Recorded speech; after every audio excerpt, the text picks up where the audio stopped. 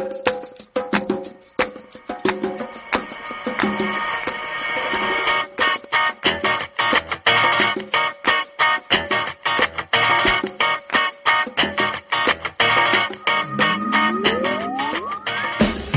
to Worldview from WBEZ. I'm Jerome McDonnell. Vladimir Putin says his nuclear arsenal is now invincible.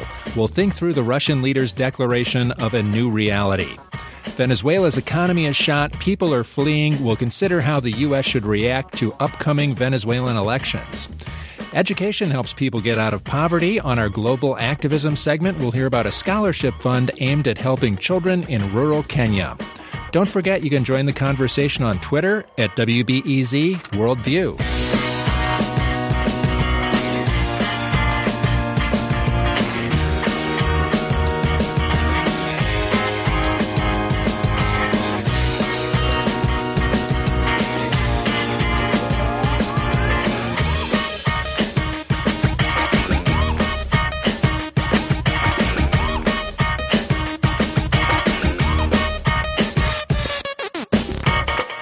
At his annual State of the Nation address, Vladimir Putin made an announcement. He says Russia has 2 new undetectable nuclear delivery systems. He also said that they have a laser weapon and a nuclear-powered underwater drone, a hypersonic missile. We're going to talk about what happened today with Joe Cirincione, and he's from the Plowshares Fund. Thanks for joining us again, Joe. Sure, my pleasure. What did you make of this declaration? Vladimir Putin really threw out a lot of verbiage today and a lot of posturing and a lot of new weapon systems. Yeah, welcome to the new arms race. We are deep in a new arms competition. It involves other countries, but it's mainly between the United States and Russia. Putin feels that this is a response to the new nuclear weapons that the U.S. is developing that were announced last month in the Trump administration's nuclear posture review. We said at the time that these new weapons were in response to weapons that Putin had been developing for the last couple of years. So here we go. We are off to the races.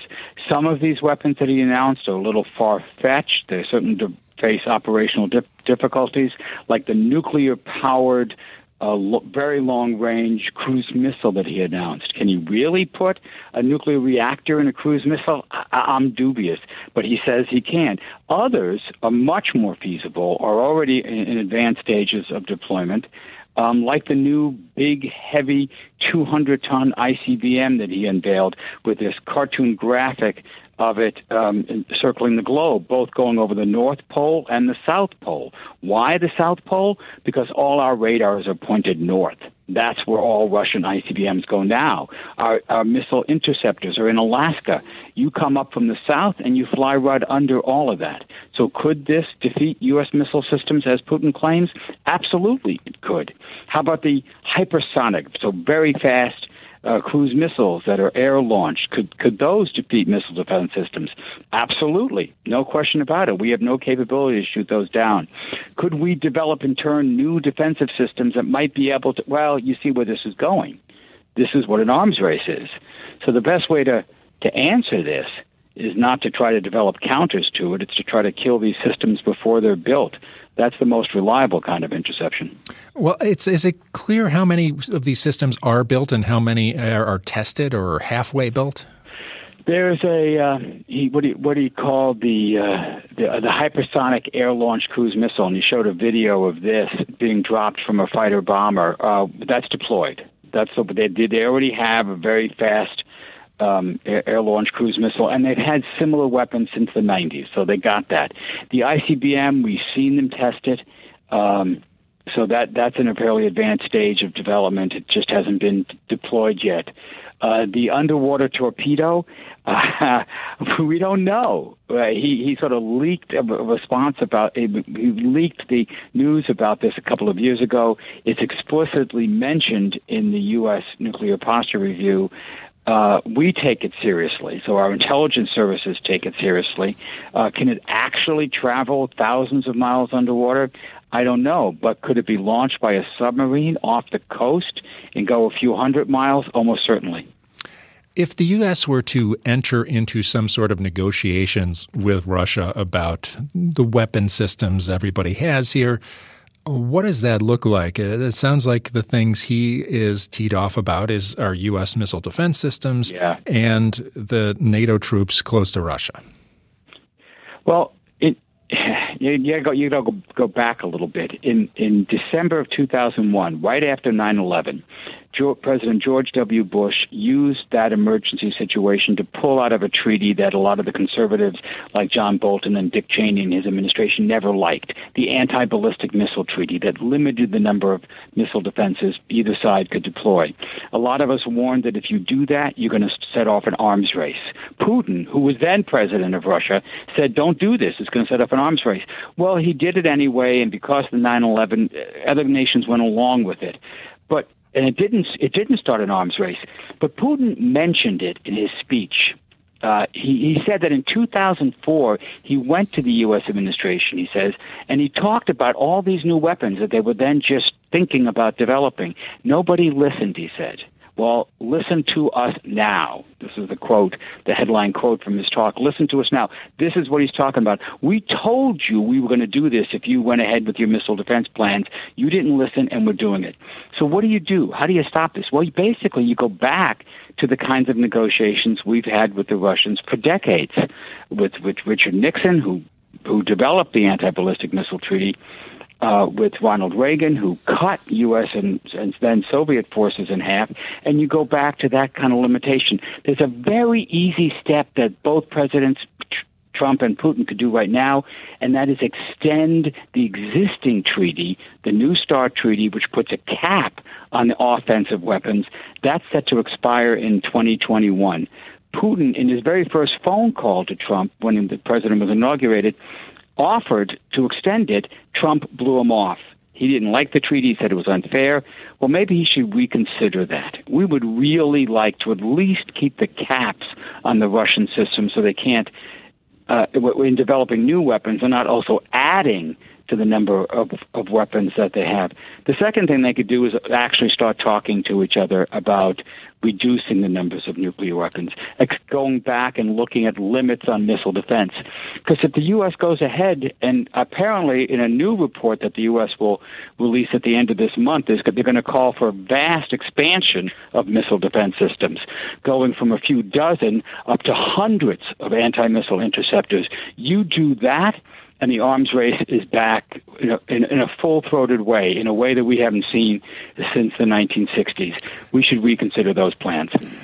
Does the Trump administration budget on all this? Are they already planning for this nuclear arms race? It sounds like they are not the negotiating type, and he seems to like as many nuclear weapons as possible. Exactly. Both presidents are talking with the same kind of autocratic bravado that characterizes strongmen leaders. So President Trump, you may remember, told Mika Brzezinski back in December of 2016, let it be an arms race. We will outspend them and beat them at every turn. And he's continued to talk about this, but we want to be top of the pack, about we want more nuclear weapons and better nuclear weapons. So that's his MO. That's the way he thinks we're going to beat them.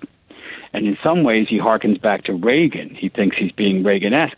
But Reagan did it with the purpose of negotiations. He wanted to create a bargaining chip that would lead to big cuts, which Reagan eventually got. Trump doesn't seem to have that part of the plan with him. And you're actually playing into Putin's strength. This is the only area where Russia still remains a superpower. They have a lot of nuclear weapons, exactly as many as we have. We're the only two countries in the world that count our nuclear weapons in thousands. Everybody else that has them, the 7 other countries, have a few dozen and a couple of hundred. We have thousands. This is Putin's strength. This is where he can compete with us as an equal. They can build very good nuclear weapons, very good missiles, very good cruise missiles. It's not at all clear that in an arms race we would prevail. They might. I'm talking with Joe Cirincione, president of the Plowshares Fund, and we're discussing the announcements made by Vladimir Putin in his State of the Nation address. He announced a lot more nuclear-related weapons and a new attitude towards the arms race, essentially.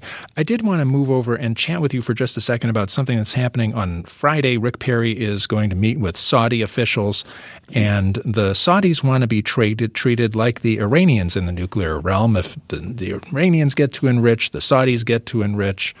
And the Saudis are about to go on a multi-tens of billions of dollars shopping spree for nuclear reactors. And the U.S. has some decisions to make about how they want to approach this. Yeah, not exactly the way the Iranians are treated.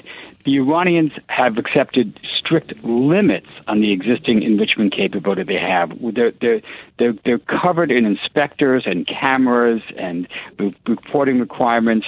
They are.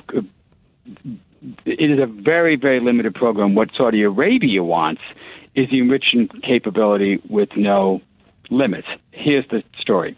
One of the things that got us suspicious about what Iran's true intentions were when they announced they were building a nuclear power reactor was that they, at the very same time, wanted to build a fuel plant to enrich uranium. The problem is the same centrifuges, the same machines that can enrich uranium to low levels for fuel can also enrich it to high levels for bombs.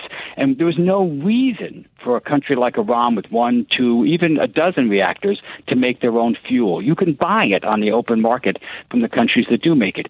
Well, Saudi Arabia is now saying that's what they want to do. They want to build 20 nuclear reactors and, at the same time, an enrichment facility. Well, the same suspicions we had for Iran apply to Saudi Arabia. There is no doubt in my mind that this is the beginning of a bomb program for Saudi Arabia, that that's what they want to do. And they want the U.S. blessing for it. And here's the problem. We might give it. We might give it.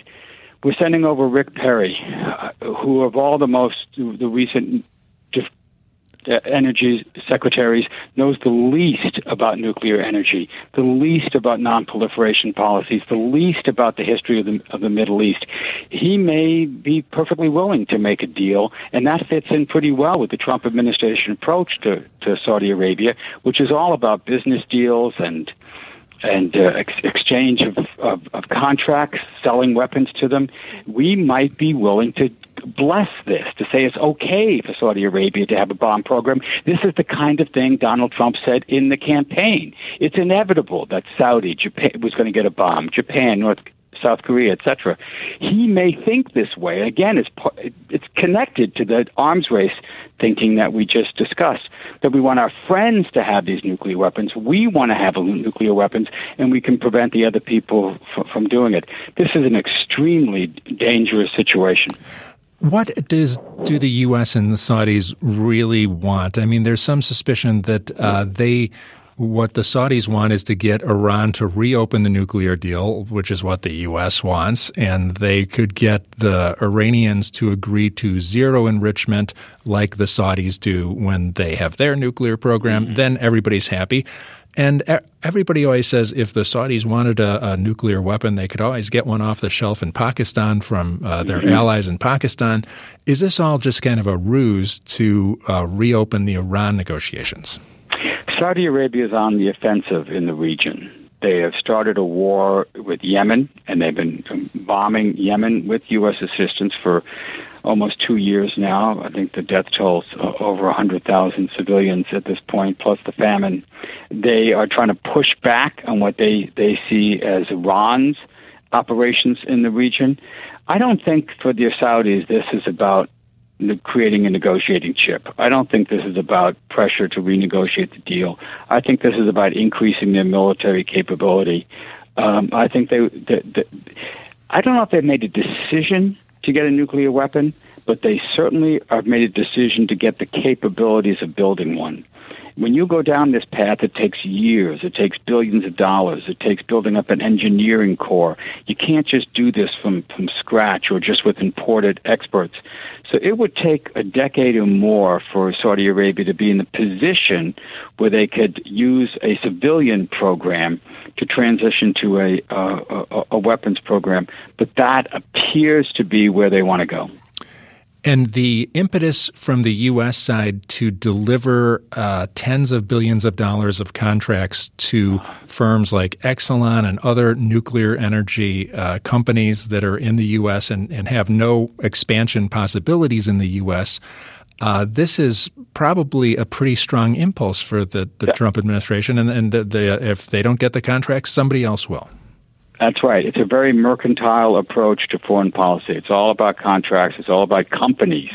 It's not about long-term interests. It's not about non-proliferation regimes or international norms. No, it's just business. The same sort of illusion led us to negotiate a deal with India in the W. Bush administration, where we agreed to waive some restrictions on India's nuclear program in exchange for selling them, allowing them to buy nuclear technology. And we thought that was going to lead to contracts for U.S. nuclear plants. It did not. They went European instead. We thought it was going to lead to contracts for jet fighters from us. It didn't. They went to other countries to buy their jet fighters. But it was the same sort of business pursuits that led them to sacrifice arms control, national security considerations for commercial interests. I think that's the dominant force that's operating in the Saudi discussions as well. And Trump is like George W. Bush on steroids. He's much more about business than W. Bush ever was. Well, we'll keep our eye on what happens when Secretary of Energy Rick Perry meets with Saudi officials on Friday. Thanks for joining us, Joe Cirincione, president of the Plowshares Fund. Thank you very much for having me.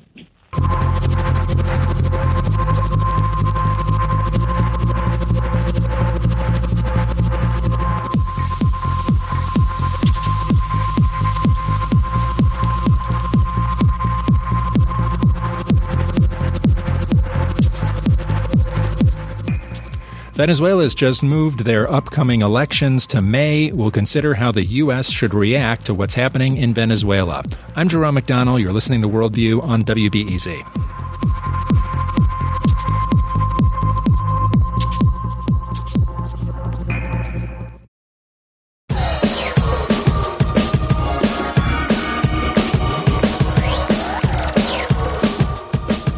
This is Worldview on WBEZ. I'm Jerome McDonnell. We're going to talk about Venezuela now. They've delayed their elections from the end of April to the end of May, and there's been an outflux of refugees in Venezuela as well.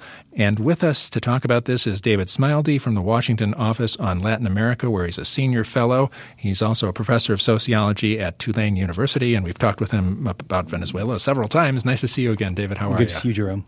And with us also is Veronica Zubiaya, and she is a professor of sociology at Simon Bolivar University in Caracas, and she's here for a program at the University of Illinois at Chicago and Northwestern today. Great to see you. Nice to meet you. Hi. Thank you.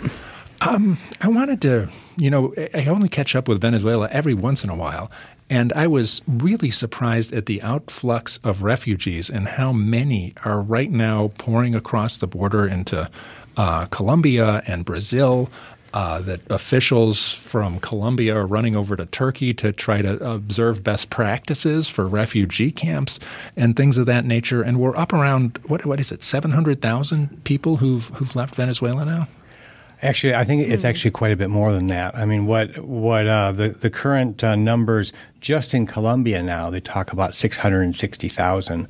In the region between Colombia, Brazil, and the Caribbean, it's more like 750, close to 800,000 that have left Venezuela recently. People talk about it's very difficult to know worldwide, but people talk about as much as 2 million and maybe 4 million, but I think that's probably a little exaggerated. But at least 2 million, I think worldwide, Venezuelans. Of course, some of them left before, but there's been this is a process. 80% of the people that have left in the last 5 years have left in the past 2 years.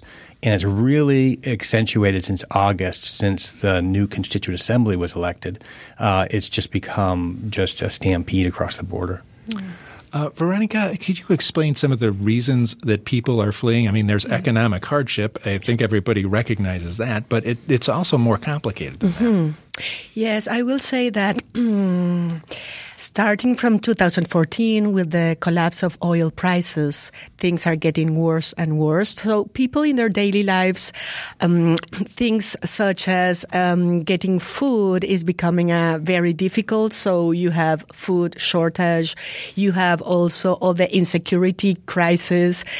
We have to say that Venezuela right now is the country with one of the highest homicide rates. So that is also one important reason why people are fleeing the country. But all the basic needs are becoming harder and harder. So even food. So you're a specialist in violence and crime. And could you explain what's been going on with, it seems like the crime that we're mentioning here is somehow connected to state repression, and the state seems to be really concerned about politics and not so concerned about people's security. Yes. Well, the history of violence in Venezuela is very long. I would say since the 90s we had problems with crime, and then during the Bolivarian Revolution, crimes raised in very important ways. But what is happening is that, let's say, from 2015 and onwards, the state has developed military operatives, and it has become a violent actor itself. So you can, for example, in 2016, the state was responsible for 4,000 killings. So that means that the state is responsible for 21% of all the violent deaths in Venezuela.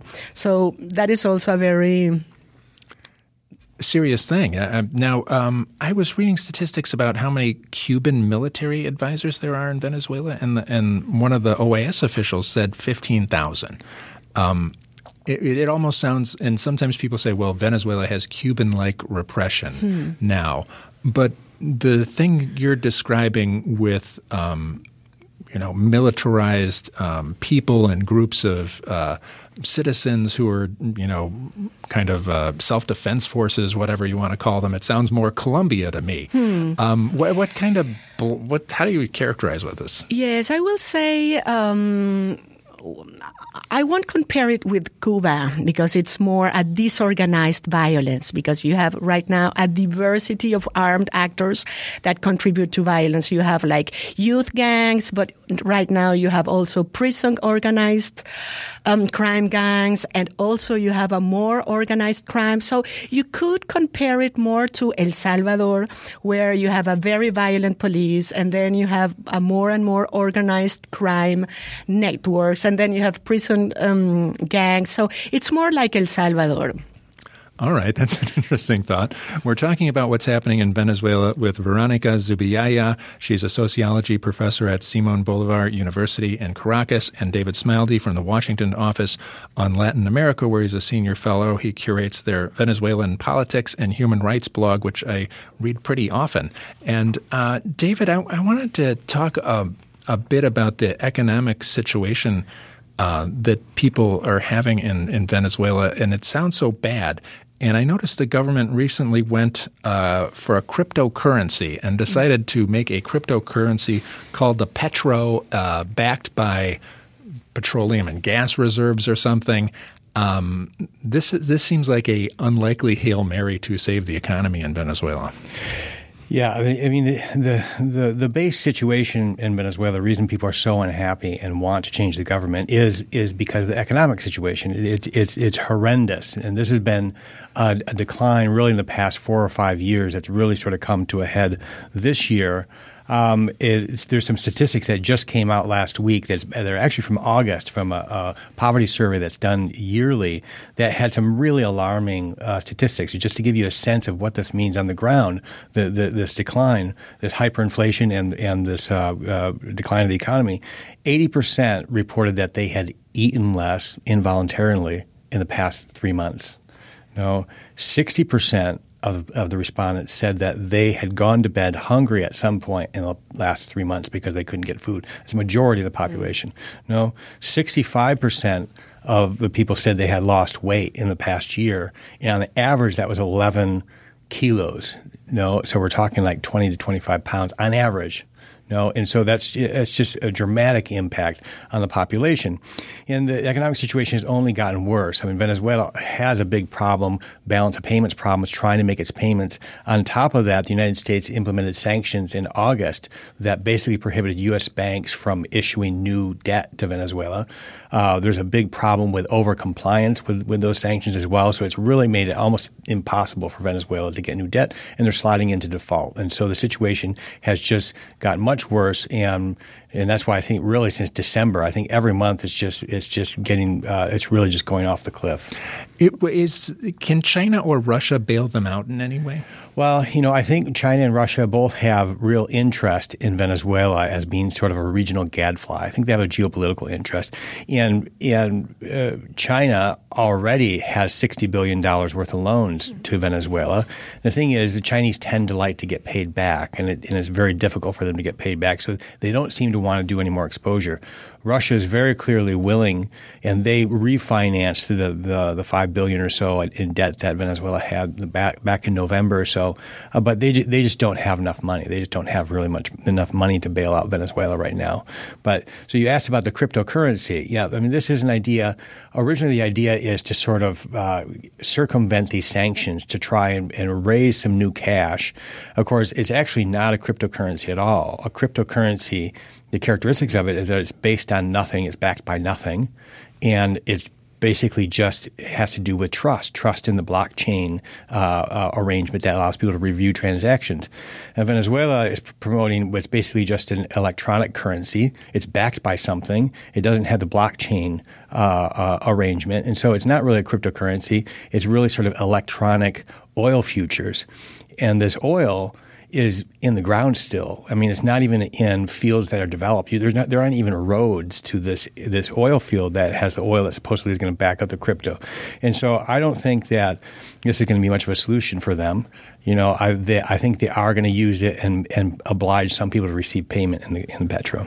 The only people who would be likely to invest in this are people who want to clean up their money a little bit? Would that be true? I mean, I can't think of anybody. That's kind of the story of cryptocurrencies in general. That's why people do them oftentimes. The reason they exist is that they allow very obscure and dark transactions. And so there's that. I don't really know why anybody would want to invest in this currency. I mean, the Venezuelan currency itself is backed by oil. No, and I mean, the irony of the situation is that this is a government that doesn't believe in markets, yet it's trying to float a currency. Cryptocurrencies are market logic at its absolute expression. No, it's basically only based on trust in markets, and you have this government that doesn't trust markets. And so it's I think it's just another ill worked out and not very well worked out idea to try to surf this crisis. We're talking about what's happening in Venezuela, and we're going to move on to the elections now with David Smildy from the Washington office on Latin America and Veronica Zubillaga, a professor of sociology from Simon Bolivar University in Caracas. What did you make of the delay in the elections from April until May? And this has been people have been criticizing the government for not allowing enough time for the opposition. There is a candidate who is going to stand in the new elections now, an opposition candidate other than Nicolas Maduro. What do you think is going on with the delay?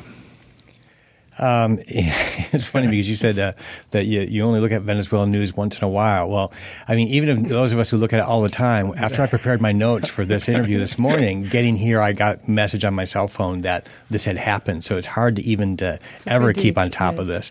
I mean, the situation is that this is an election year, and this is what everybody's been waiting for a long time. But the government, what it did is move up the elections. It moved up the elections, and it has an electoral context that is very clearly unsatisfactory. So after weeks and months of negotiations, the opposition last week or the week before said that they were not going to go to elections. They would not accept these conditions.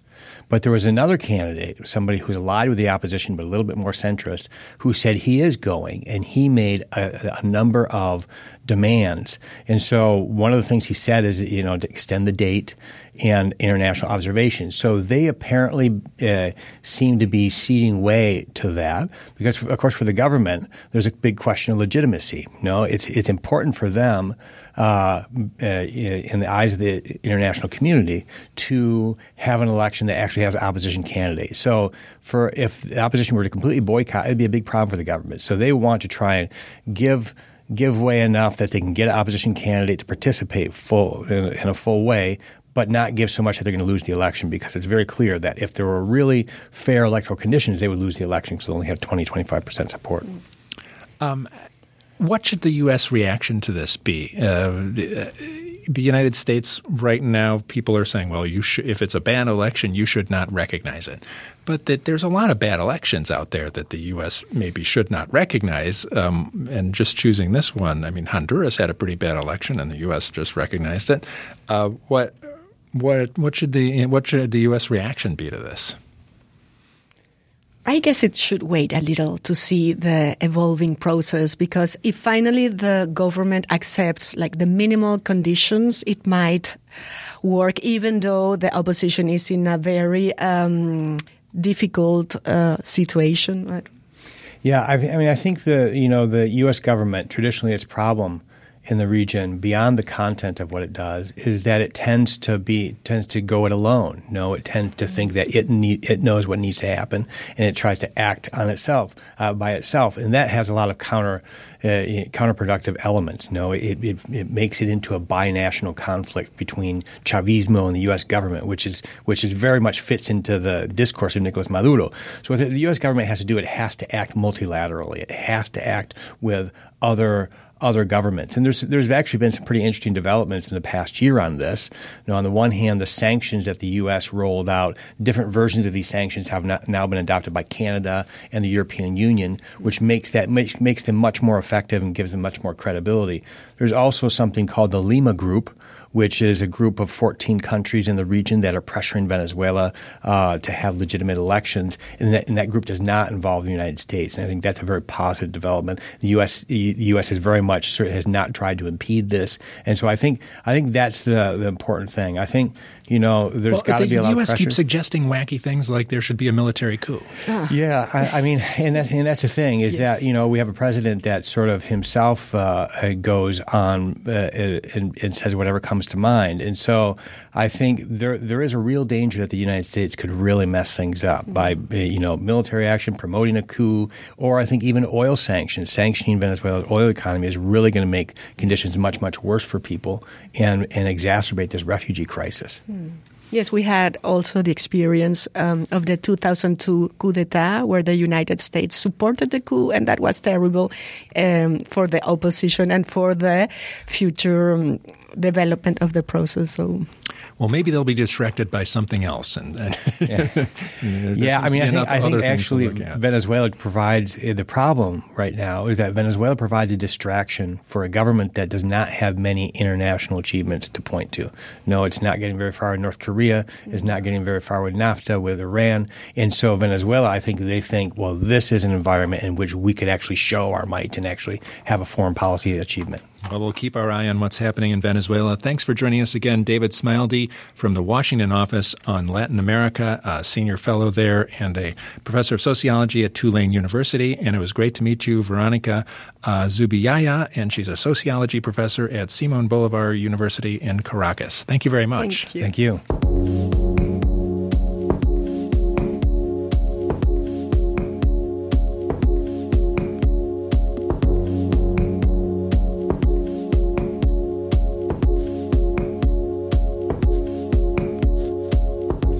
Coming up after the break, we'll have our Global Activism segment where we feature people who make the world a better place, and we'll learn about a scholarship fund for deserving students in Kenya. I'm Jerome McDonnell. You're listening to Worldview on WBEZ.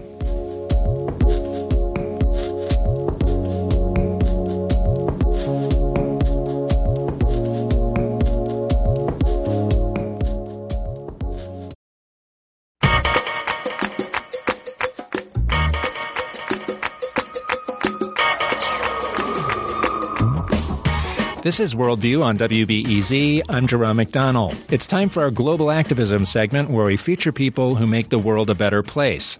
Brett Weiss has started a scholarship fund for children in the rural village of Dago, and he's written about his experiences in a book, Just Give Them a Hug and the Rest Will Be Easy, How One Person Can Make the World a Better Place, One Child at a Time. And it's great to see you, Brett. Jerome, thank you. It's an honor to be here. Tell us a little about yourself and how you came to do this thing. Who are you? Why did you want to go to Kenya and start a scholarship fund? Well, I really just always wanted to go to Africa. I'm a chicken at heart. I went back to teaching in 2004 so I could have summers free. Bottom line is I finally went in 2009, and I had no idea, but it would totally change my life. And a little village in Kenya became very, very a big part of my life. Now, you're a social studies teacher? I've actually left that. I officially retired, even though I don't like that word. And I really left because this is kind of my full-time pursuit. My mission really now is to try to make this something, because it's named after my parents, and make it something that will last beyond my lifetime. You went on a volunteer vacation, and that's how you... Vacation, okay. Is how you got into this? Yes, it was a volunteer experience, and I didn't pick Dago. The organization I went with asked me where I wanted to go, and I go, I don't know, send me somewhere. And I went to Dago and spent almost 3 weeks there. And what happens is you fall in love with the people and the kids, and they're as poor can be, but they're the nicest, hardest working people I've ever met. What's it like there in Dago? People live in little mud huts. Mud hut is smaller than your living room. Anywhere from 5 to 15 people will live in a mud hut. That's a lot because AIDS has devastated that part of the world, and it's very rare for a child to have both parents who are alive, so there's mixed families. No electricity, no plumbing. Most people don't live till 40. There's no medical care. And then the key, which is really about this story, is most kids quit school about 4th grade. Yeah, that's really early. Yes, and you're doing a high school scholarship fund, and that's it gets to what I had to learn is the reason they quit in 4th grade is the government pays most of primary school, but it does not pay for any of high school. So by the time they're in 4th grade, they kind of realize they're never going to get to high school because their parents can't even buy food. How are they going to go to high school? So they quit because they can go out and work in the fields and maybe make $1 or so a day and help their family. And so what I'm trying to do is get them to stay in school longer and send as many to high school as I can. Now, you mentioned Dago. It's a Luo area. Yes, Luo is the tribe, yes. And this is the ethnic group of Barack Obama's father. Yes. And you talk about in the book that you were reading his biography, his autobiography, when you were there. I was. As a matter of fact, as I talk in the book, I was getting ready to land in Nairobi the first time, and I was reading the part in his book where he and Michelle were getting ready to land in Nairobi for the first time. So it was really something. And matter of fact, in 2009, because they're very proud, obviously, of a son of a Kenyan became president, I don't know how, but they had Barack Obama T-shirts and caps and things like that. I don't even know how they got them. Did you feel any connection from that with people? Yes, especially being from Chicago, because many adults would know an Obama in the Chicago connection. Many adults would say, "Do you know Barack Obama?" And I would kiddingly go, "Oh yeah, Barack and I hang out and stuff like that." But no, the Chicago connection created a better connection there. Yes. It sounds like you were immediately drawn towards the educational possibilities there. I mean, there's other issues, but sometimes you find that the issues you think are a problem, they're not as concerned about or not as prioritized as you might think. Yeah, everything's a problem at a place like this. Safe water, clothing, food, everything is a problem. I spent half of my life as an educator. I'm passionate about education. My parents were passionate about education. And so eventually I said the only way you turn a situation like this around is if you can get kids to go to school and get an education. And that's really why I started this. What kind of strategy did you develop there? Because you seem to have had a very made some deliberate decisions right off the bat that have served you well. Yeah, and when I started, people think I had a master plan. I really didn't. I just kind of took it day by day. But 2 key things that have served me well is, one is life is much, much tougher for girls there. and they tend to score lower on the tests that we pick students from. And so we made a decision that all money would get divided equally between boys and girls because the girls tend to score lower on the exam. So we sent 21 girls and 21 boys, and that gets me in trouble with some parents there because we've sent girls to high school who had lower scores than boys we did not send to high school. And this is an area where test scores are king. If you Yes. get the good test score, you go on. It's all about the test scores, and it isn't like if you live in Dago, you should tell my students this. It isn't like you applied to Northwestern and you didn't get in, so you go to U of I instead. It's still a pretty good school. You either get my scholarship or you don't go to high school, and then your life probably won't be different than your parents. That's a pretty tough nugget to be responsible for, isn't it? It is. Sometimes when I sit in an 8th grade classroom there, I look around and I know I'm going to be able to help some of these kids. And by the way, even before 8th grade, most of them didn't even make it that far. But I know even most of the kids in 8th grade, I'm not going to be able to help. And that gets very sad. I'm talking with Brett Weiss. He started a scholarship fund for young people in Dago, Kenya. And we're talking about the whole experience there. Tell us about some of the people you mentioned. You're up to 42 now? 42. We've awarded 42 full 4-year scholarships. Another key rule is when we award a scholarship, it means the money's there for all 4 years so that they don't have to worry about losing it. And it totally changes their lives. Mostly when I go there now, I visit the kids. They're at boarding schools. And it is so exciting to hear their stories because in Dago, they didn't know anything about the world outside of Dago. At high school, they have electricity, some internet, some computers, radio, TV, and the world has opened up, and it's really exciting to talk to them. What kind of people are they? What kind of experiences and backgrounds do they come from? They're pretty much all farmers. They try to grow enough food to feed themselves. One of the things I tell them, I'm from the south side of Chicago. I don't know anything about farming. They really don't know anything about farming, and they've been farming for hundreds of years. And that's part of why they're so poor and part of why they can't feed themselves. So one of the things, I have a lot of things I'd like to get to, is to bring in people who could teach them modern farming techniques so that maybe they could at least feed themselves. What kind of things do they want to do after, or what kind of opportunities are there after high school for them? It's tough because the economy there is very backwards. It is starting to change, but we have 4 of our early students who are at university now. They're going to do just fine. But several of our students graduated high school, but they did not get to university. It's very difficult to do that. So I'm looking now into, my big thing is vocational training. And I've been talking to a number of vocational schools in Kenya. We like to start sending kids to learn how to be a plumber, a carpenter, an auto mechanic, things like that, because more and more there are going to be good jobs in that. How far are they from the big city? They're far from anything. Dago is about a 10-hour trip by car from Nairobi, the capital. You go over lots of dirt roads, and it takes forever to get there. Do kids think, well, that's where my future is? If I can graduate high school, I can get a job in Nairobi? Yes. The reality there is people ask me, are they going to come back to Dago and help out there? The reality is they probably are not, because once they've left Dago, they've seen a whole other world and they're probably not going to come back. However, it is very ingrained in them to help other children the way they've been helped. And every one of them, and we actually asked them to write a bit about this, every one of them is committed to helping other people back in Dago. Tell us about specific individuals you've met. I guess I'll talk about Lenser, a girl who in her first year of high school, we do these video interviews that I put up on YouTube. And I asked her what she wanted to be when she grew up. And she's a very outgoing, bubbly girl.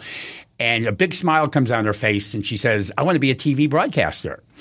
And she'd be wonderful at that. But what's really cool about her answer is if I asked her that question a year earlier in Dago, she never would have said that because she had never seen the TV. She probably saw a woman doing the news and said, I'd like to do that.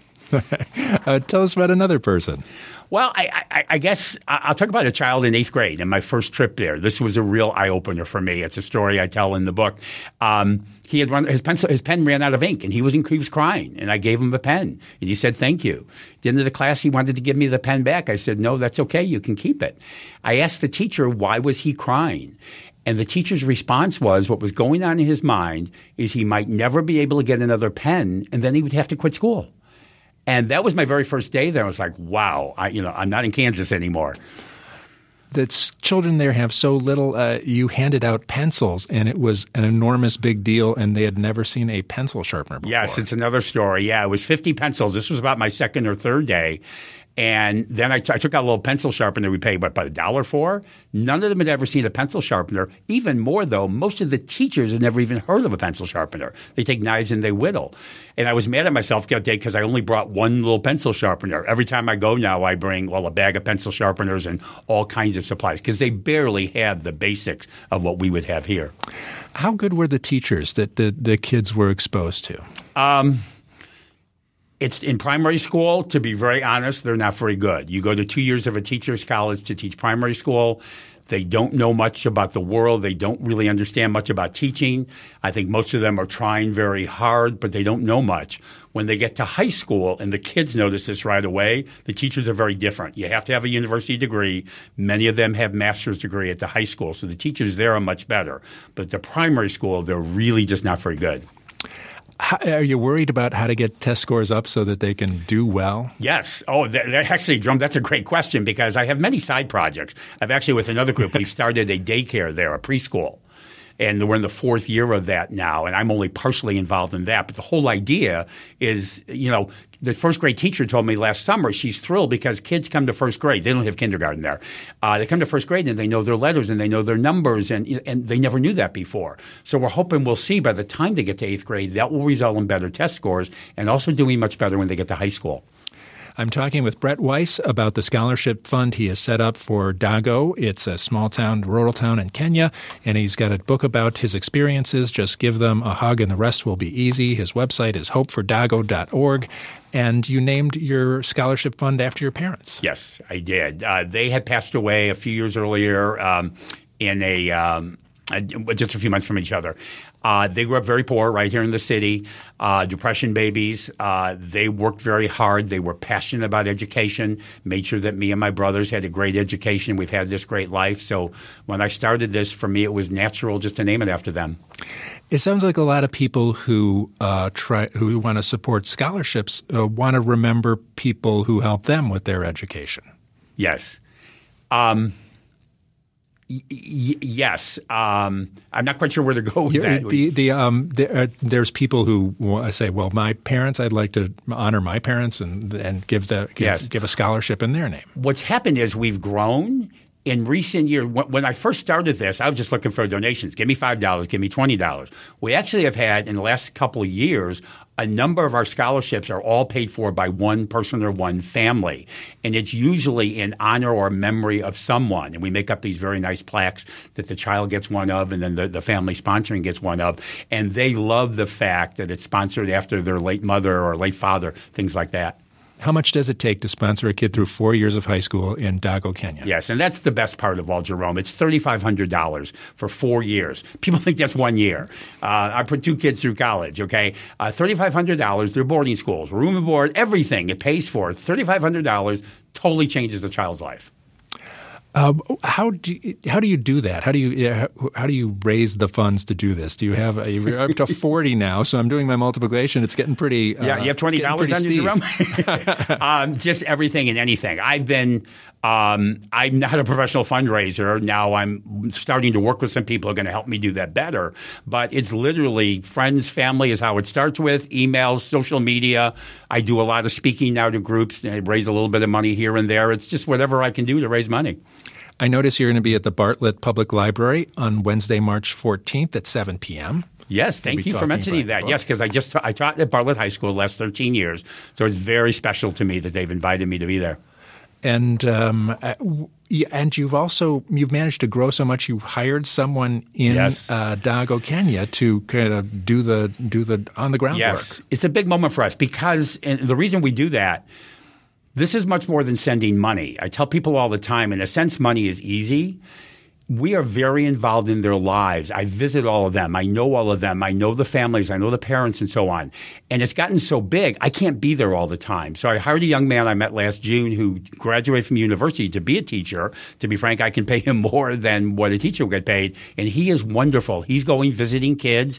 We talk to the administrators, to the teachers. He gives me reports because we want these kids to know that we're very involved in their lives and we love them and we're concerned about how they're doing. And this all sounds great. Do you think how do you think all this ends? Well, a few years ago, I was thinking about how do I phase this out. And then the last couple of years, and especially since my brother came with me last summer, we decided we wanted to make this something that lasts beyond our lifetime here, especially in memory of our parents there. And so I actually just recently officially got the letter from the IRS to be our own nonprofit. We always piggybacked on somebody else because I wasn't going to do that to start with. So we are now taking steps in hiring a young man in Kenya as one of those steps to make this something that will last. So someday when I'm gone, it will still continue. Well, congratulations on what you've done here. This is terrific, and I hope lots of people will help you out. You can go to hopefordago.org and find out more about the Bernard and Elsie Weiss Dago Scholarship Fund, and it's been great to have you, Brett Weiss, and keep up the great work. Thank you very much, Jerome. It's been an honor. Tomorrow on Worldview, we'll talk about the upcoming Italian elections. Silvio Berlusconi is making his big comeback. It's quite an entertaining story. Hope you can join us tomorrow for Worldview. I'm Jerome McDonnell. You've been listening to Worldview on WBEZ.